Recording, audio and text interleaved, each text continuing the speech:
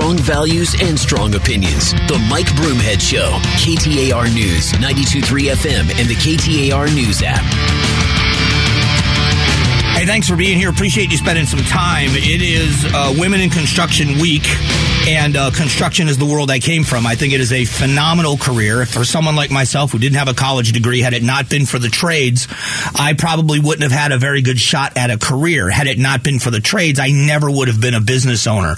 So it's something I advocate for. It is a great career with brilliant people and such great advancement opportunities, and specifically for women in construction. Joining us right now is Alexandra Monin, Virtual Construction Project Manager at Knox Innovations. Alexandra, welcome to the show. Thank you. Thank you for having me. Let's talk about this, how important this week is as just to, if nothing else, raise awareness that this is an industry that's welcoming to women.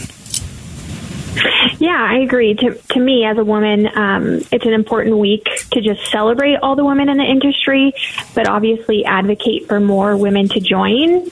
In the construction industry, women only make up 10.9% of the workforce, so it's really important to get eyes on this field of work that women can join. Do you mind me asking, was it something that you always were drawn to, or is it what made you decide to get into the industry?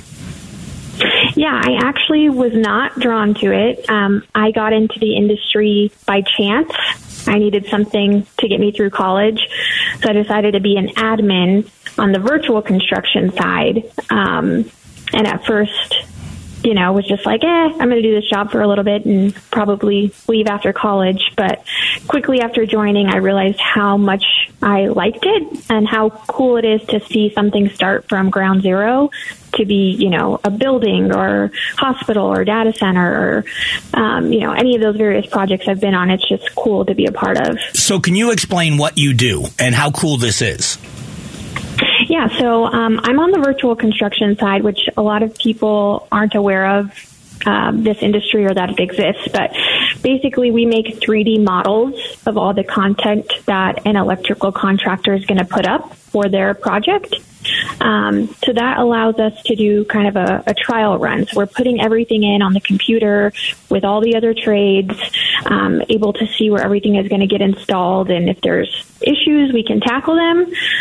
So that's one advantage of virtual construction. But then also from our model, we're able to produce sheet sets, which are basically, instructions for the field on what they're going to install. So it's a very interesting field. Cool to be a part of. Again, not many people know about it. So for me, I had no idea about it, but have enjoyed it. And what's fascinating to me about this is it's a new part of construction. I grew up in the 80s in construction, 80s, 90s, in the early 21st century. This is kind of that new phase of construction that is opening doors for people, and it's a growing industry, isn't it? Yes, yeah. Technology in the construction industry is booming. Construction in general is booming. I mean, especially here in Arizona, by December 2024, we need 265,000 craft workers. Alexandra Monin. Keep seeing that growth. I'm sorry to interrupt you. Alexandra Monin is joining us. She's a virtual construction project manager with Knox Innovations. So I want to talk more specifically about women entering this field because I worked for, when I first started in the industry, a couple of women that were journeyman electricians that taught me a lot. But it was an industry where I think that maybe it's changed, but it was women were always welcome, but I don't think they knew that they were. Like they thought it was an industry that was a male-dominated thing and we just didn't want women in the industry. I will tell you that the guys I worked with, there was never an issue working with or for women in the industry. They were largely very welcomed. Is that the way it's going even in a bigger direction now? Yes. In my 6 years of being in the industry, most of my mentors have been male and they've been very welcoming. I've never felt inadequate or not a part of construction. I've always had such a warm welcoming. So do you now feel motivated to try to mentor other girls that want to come in? Let's say, when I say girls, young women that are maybe starting college like you did and kind of have them gravitate to the industry? Yes. In fact, I'm very proud to say that my team here at Knox Innovations recently has grown, and a lot of them have been women. So for me, that's a big goal of mine, is just to continue bringing on women into this field, into this company, and helping them build their careers. And I'm glad you used that word career, because a lot of people look at it as a job, but I from my own experience, it really is. Construction is a career. You can see the advancement, you can gain advancement, and I would sure in your field in the industry, it's got to be the same way, that it's not people coming in to get a job. They find out that this is a career with good pay and good benefits in a future. Yep, I completely agree. Just in my experience, I was an admin, just a college-level entry job. Have been a project engineer. I'm now a project manager. So the last 6 years, yearly, I was learning something new and advancing. So the Greater Phoenix Chamber and Build Your Future Arizona initiative, which is, we've had people from Build Your Future Arizona on the air a few times. This statistic, 265,145 craft professionals are going to be needed by December of 2024. That is a huge number. Do you think we're going to be able to get to that number? I think we can. If we keep highlighting the industry, and especially highlighting the different types of people who can join, women being one of them, I think we can do it. Well, Alexandra, I appreciate you coming on and representing women in the industry, and I'm glad to hear that this growing part of the industry, this new part, well, new to me, new part of the industry is growing so well, and I wish you well in your career. Thank you. Thank you for having me, Mike. All right. That is Alexandra Monin. And just a representation, it's Women in Construction month or week. I should say, whether you're a young man, young woman, or just someone that wants to change a career and go into an industry that will really feed your family for a lifetime, construction is the way to go. And look up these organizations, because they're doing pretty amazing things. What we're going to do in a moment is shift gears to the topic of crime and punishment, this time specifically about firearms. In Florida, a court upholds age restrictions for gun purchases in the state of Florida. Good thing or a bad thing? We'll talk about that in just a moment.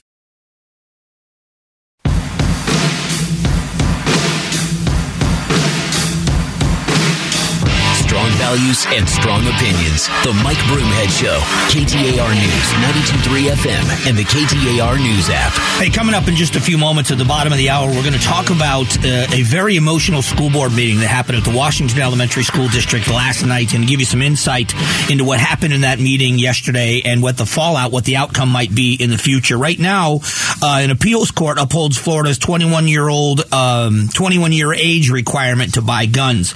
A federal appeals court ruled Thursday that Florida can constitutionally ban adults under 21 years of age from purchasing guns, upholding a state law enacted weeks after the 2018 school massacre in Parkland, Florida.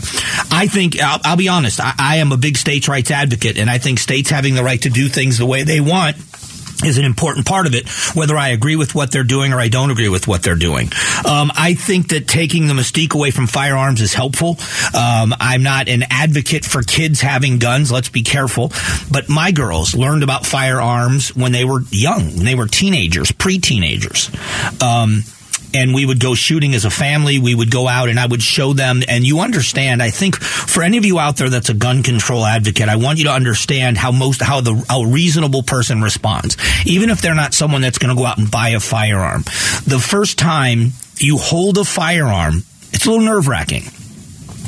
When you fire a firearm, whether it's a rifle, a shotgun, or a pistol or a revolver, when you fire a rifle or a handgun, it is an ominous feeling.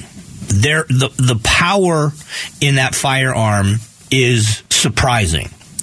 And you learn right away a large sense of responsibility. So that's why, when I talk about the criminals that shoot other people for no reason or for criminal reasons, there is something about them that's just different, because I can't imagine, even if you were someone that was an adversary, I can't imagine aiming a gun at you unless my life was actually threatened or the lives of other people were threatened, because it is truly that ominous of a feeling.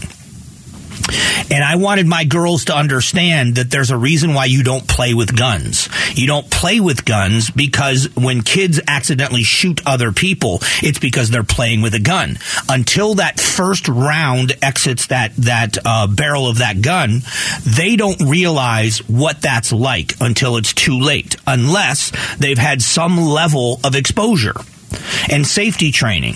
When you look at families that hunt and they take their their children and their grandchildren and they hunt and they zero in the rifles and they show them proper safety and always keep the barrel pointed down range and the safety on and all of the things that go into safely discharging a firearm. Those are the people, when you see those kids are well adjusted, they would never point even what they thought was an unloaded gun at someone else. And so my point is first of all, taking away the mystique, but also exposing them to the power before they do something stupid, in my estimation, is a smart thing to do. And, we want our kids in all these areas. When it comes to driving a vehicle, having a kid that's a little bit afraid behind the wheel to start with is a good thing. I wouldn't have liked it if one of my kids were looking to try to do donuts when they first got behind the wheel of a car. That the idea that you realize you're in a very heavy vehicle that's going to be driving at speeds where you could hurt yourself or someone else, there should be a little bit of fear. And we all understand before we turn our kids loose, we on the roads, there's a test they take, and we make sure, I think I did anyway, you make sure they can drive. You want them to be ready for things, and all of those things play. It's just common sense for an adult. But there is a difference between guns and crime. And this is what has been it's been completely connected in our society, is that guns equal crime. And I would say to you, it has been my experience that it's the exact opposite. That guns defeat crime. And there are so many examples of that. I actually had somebody on Twitter ask me, tell me when a good guy with a gun, and you're not paying any attention. And, most Americans, the vast majority of Americans, believe that you should have or can have firearms in your home to protect your home. It makes perfect sense. So it isn't the gun itself. That's the problem. And I think we have to look at this. So what Florida did here, does it make Florida safer? And I don't know the answer to that. I'll be honest with you. If you're talking about my kids, no. I will be honest with you. My kids being on their own at 18, 19, 20 years old, having girls, living in a house or an apartment with roommates, I would feel much safer if they had a firearm. If they had a firearm in their purse or in their car when they were going to work. That limiting their ability to protect themselves isn't a good thing. So the rub on that is, well, most people aren't like your kids. I can promise you this. Our family was not exceptional. What I mean by that is we were not the shining example of how families are supposed to behave. We were no different than anybody else. I'm just saying that I see firearms differently than most people do. I see it as a tool that protects good people, not a tool that bad people use. Yes, they do, but you have to have people that can offset it.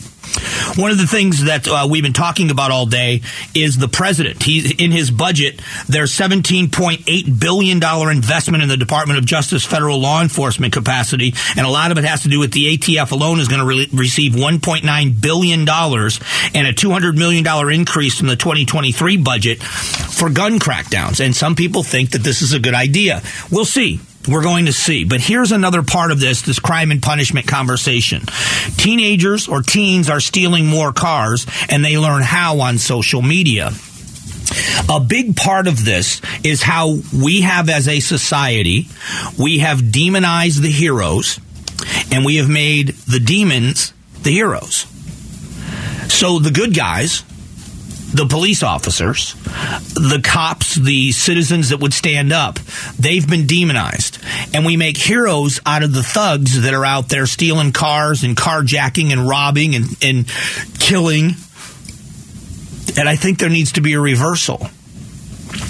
There are so many things that go into the behavior of young people. And so guns are not if you take guns off the street, which you cannot do, but if you were able to, you are not going to change the lives of these young people that turn to crime. I've watched it. I've seen kids in crime-ridden neighborhoods where they are surrounded by people that are selling drugs and committing crimes as school-aged children. And I've watched their lives changed when they're sent in a different direction and they find a different thing to do. And it's something to me that I think needs to be explored in different ways. The idea that the president is going to crack down on guns and it's going to make our country safer, it's just not true. Criminals will always defy the gun laws. They always have. They always will. Law-abiding citizens in cities like Washington.See, where carjacking is through the roof, New Orleans, Louisiana, where you know that it is through the roof, 150% increase. The law enforcement in New Orleans is warning car owners, hey, listen, don't loiter in your car. Don't sit around and hang out in your car. You're setting yourself up for a carjacking. And these are cities with very strict gun laws, but not very strict punishments for criminals. We can disagree on the gun issue, but you can at least listen to or explore my theory and look and see if I'm right, because I am. Chicago, New York, New Orleans, Washington, D.C., the Pacific Northwest, defund the police, and crime goes up. That's just what happens. In a moment, in some insight, a very emotional board meeting yesterday in the Washington Elementary School District. I'll give you details of what happened and why it happened coming up in just one moment.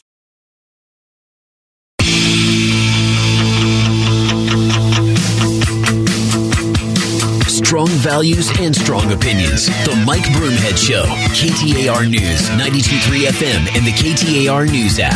All right, so there was a big emotional meeting yesterday at the Washington Elementary School District. So I want to remind you, I'm going to get into it myself, but Chase Golightly over at 12 News talked about what is the battle between Arizona Christian University and the Washington Elementary School District. Everyone is here after the district cut ties with Arizona Christian University because of a statement of faith policy their student teacher signed, saying marriage should be between a man and a woman. The district concerned about what this would mean for the LGBTQ plus students. It means nothing for the LGBTQ elementary school students. Let's start there. These kids aren't getting married, and nobody from ACU said anything to these kids. Isn't this fascinating? So you've got parents that are upset about sexualized curriculum. Why are we talking to elementary school children about sex? But they do.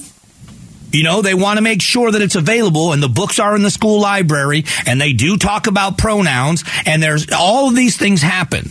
And parents are saying, it's none of your business, knock it off. So isn't it fascinating that in a group that disagrees with you, you're the tolerant ones. We want tolerance and acceptance in our school district. Except you, Arizona Christian, because you don't believe what we believe. So we are throwing you out at a time where we have about a 25% teacher shortage in a district that's in the elementary schools. So I'm going to start there. Why does the LGBTQ plus agenda, political stance, moral high ground, whatever you want to call it, why does it have a place in the elementary schools? The answer is it doesn't. It has sexualization of any kind, has nothing to do in the elementary schools. Nothing. Especially the morality of sex. When we talk about sex education and the biology of sex education, whether it's STDs or it's how you get pregnant, where the babies come from, that certainly has nothing to do with the elementary schools. But even at the higher grade levels, that's science, that's biology, that's not morality. This is a moral conversation, and it wasn't started by Arizona Christian University. This moral conversation, this contract has gone on for 5 years in this district, where ACU students are in the classroom learning to be classroom teachers at a time where there's teacher shortages. There has never been a complaint that an ACU student teacher ever said anything negative to or about the LGBTQ plus community. What they did is in their personal lives, they signed a pledge at the college they go to stick to Christian principles. Now, isn't it fascinating that if the school district has a policy that says you're going to sign on to being LGBTQ plus friendly, that policy is okay to sign that. That's why they got rid of ACU. ACU doesn't subscribe to the same ideology as at least 3 members of the school board. And I would say more. So they're out. So it doesn't matter. It doesn't make any sense. No sense at all that the school district, at a time when there is a 25% teacher shortage, is telling students who are already students in education, you can't teach in our district because your view on marriage is different than our view on marriage in an elementary school.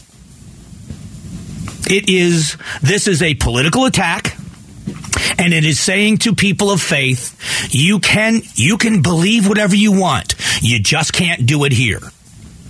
Okay. That's where the lawsuit comes in, because there's going to be a lawsuit for religious persecution, and there should be. Isn't it fascinating that the members of this school board take the moral high ground on inclusion, and yet they're the only ones that are being exclusionary? ACU has their belief system. ACU is a school. Dr. Len Munsell, his wife, Dr. Tracy Munsell, they've never gone to the Washington Elementary School District and said, we will not expose our students to your belief system on the LGBTQ plus community. We're not sending our students into your schools. Nope. The other way around happened. The school board said to ACU, your students signed that pledge. We won't let them in our classrooms. Who's being exclusionary? Who's not being accepting? Who's not being, what would you call it? People that are accepting of other beliefs. Yeah, tolerant's a great word. Thanks, Julia. Who's the intolerant one? They stand there on the moral high ground. Now, and I have to admit, I watched the beginning part of this meeting. There was one particular board member who has made national news with some of the things that she said. She doesn't stand for the Pledge of Allegiance. She does all the things that I don't like anyway. But that doesn't mean that she shouldn't be on the school board because I don't like what she does. But when you're putting sexuality, and that's what LGBTQ plus is, it's about sexual orientation, born or whatever you want to call it. This is a sexually driven choice. What I'm saying is the agenda is we are LGBTQ plus friendly. Why is it in the elementary school?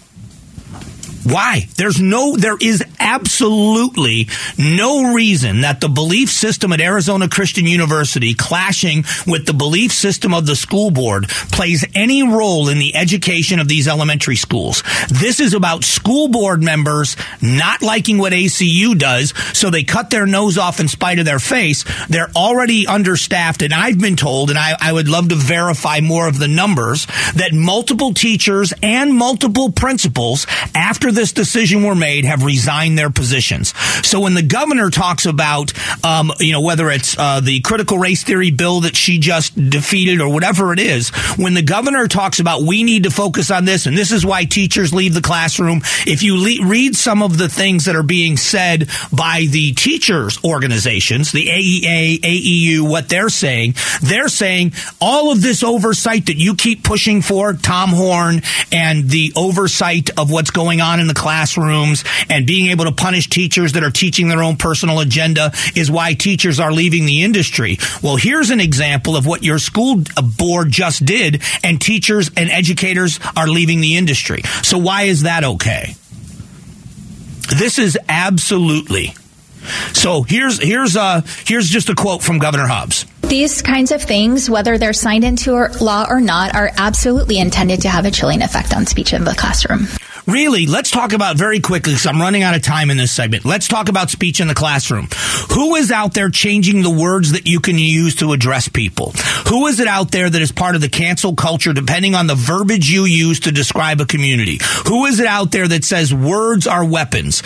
Certainly isn't me, and it certainly isn't Arizona Christian University. It is people on the other side. So when it's their war on words, their war on labels, their war on pronouns, there are people out there that want you punished, criminally punished, if you use not inappropriate, if you use the unwanted pronouns for someone, you should be held criminally responsible. And the governor says this has got a chilling effect on speech in the classroom.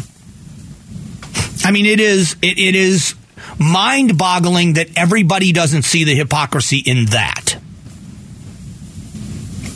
You are being told you have to use these pronouns. You have to address people this way. We're making all these cases now for younger and younger people to change how they're being addressed, whether or not their parents should ever be told. All of this is happening.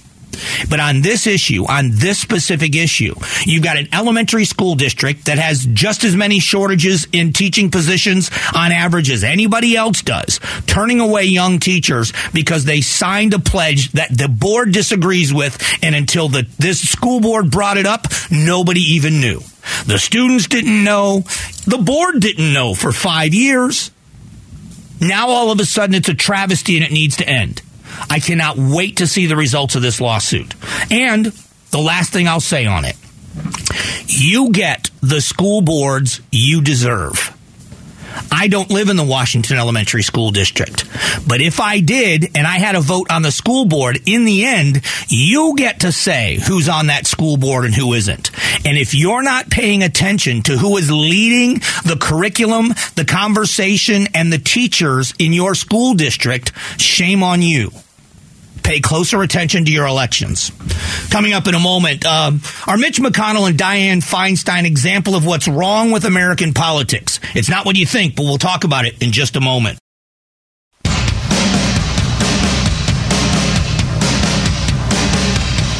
Strong values and strong opinions. The Mike Broomhead Show.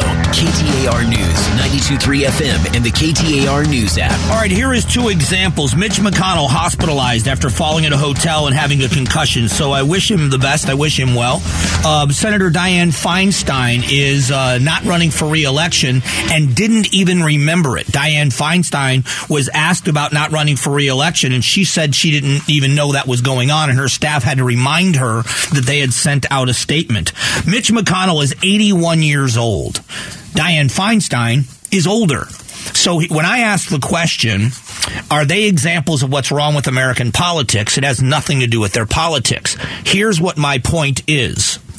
I think, I said this in front of a group recently, a couple of groups I spoke with, it is my belief that any organization that is healthy, flourishing, and has a bright future is raising up and training the next generation of leadership.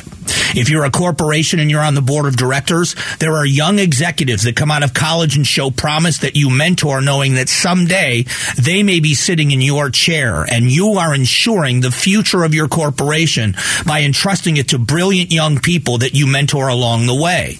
One of the things that I love the most about this organization that I work for, Bonneville Broadcasting, is that we bring in interns from the Cronkite School of Journalism.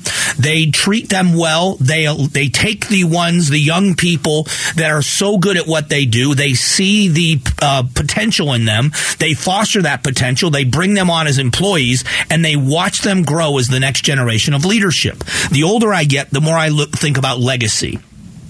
And I can tell you that nothing has made me feel better in the last 3 years of working in this place than working around people that are much younger than I am, that are absolutely brilliant at what they do.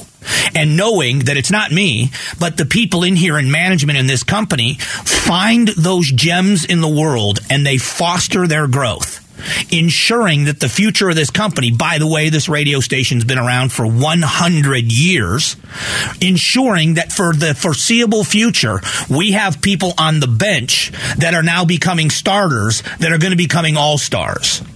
That's just this company. American politics does not do that. I'm going to speak specifically as the Republican Party. Republicans, and both sides do it, but I don't know much about the Democrats because I'm not invited into their meetings. But Republicans, we don't train leaders like we should. There's organizations out there, the TARs, the Teenage Republicans, the YRs, the Young Republicans, College Republicans. And I know they're the same things with the Democrats. Why aren't, and I'm not talking about volunteers who are phenomenal, that foster this attitude in kids. Why aren't the political leaders bringing these young people in, at this time they're kids, bringing these kids in and showing them what the future looks like? And if they are doing it, they're not doing it enough. Why is it that our elected officials are 80, 90 years old and still in office? And it's not because they can't necessarily, but why aren't they saying, my time is done? It's time for us to have fresh new leadership. Because if you look at what happens many times in Republican politics anyway, it's always somebody you don't know. I shouldn't say always. Many times it's somebody you don't know that pops up and says, hey, you know what? I want to get involved. Instead of volunteering, I'm going to run for governor. I'm going to run for Senate. I'm going to run for some big office. And you don't have any experience. You don't have. Now, that's not a bad thing all the time. But Ronald Reagan gave a speech in 1964, I believe. It was called A Time for Choosing. And it raised $1 million for Barry Goldwater's campaign. Ronald Reagan would later say there would never have been a Ronald Reagan had it not been for Barry Goldwater.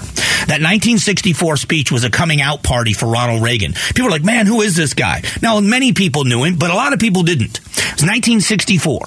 He went on to become a governor. He went on to become all of these other things. And it wasn't until 1984, 20 years later, when he won 49 states for re-election, that Ronald Reagan became the Ronald Reagan that everybody remembers.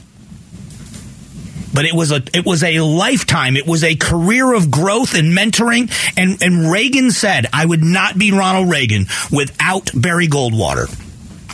Where is that leadership today in American politics? Where is it when somebody that's in a position of power says, I can't do this forever? I've got to start mentoring some younger people. We're not going to be on this board. We're not going to be in political leadership. We're not going to be, party leaders forever. We're not going to be elected officials forever. Where are the young people that are the shining stars of the future that we are showing them what we did and giving them the best advice we can? You want a successful organization? Start raising up your young people and giving them positions of power, which means you have to give up some. It's frustrating to see this happen. There are some brilliant people out there that deserve opportunities. There are brilliant young people that need to be mentored and molded into the brilliant leaders of the future. And we're missing the boat in politics because I see so many good examples of it around me every day of people that are doing it right. I just hope we get over this soon enough. Coming up after 10 o'clock, could good job news be bad news for interest rates? You know how that works. We're going to talk about the job numbers and what's happening in the U.S. economy and the president's budget. All of it next.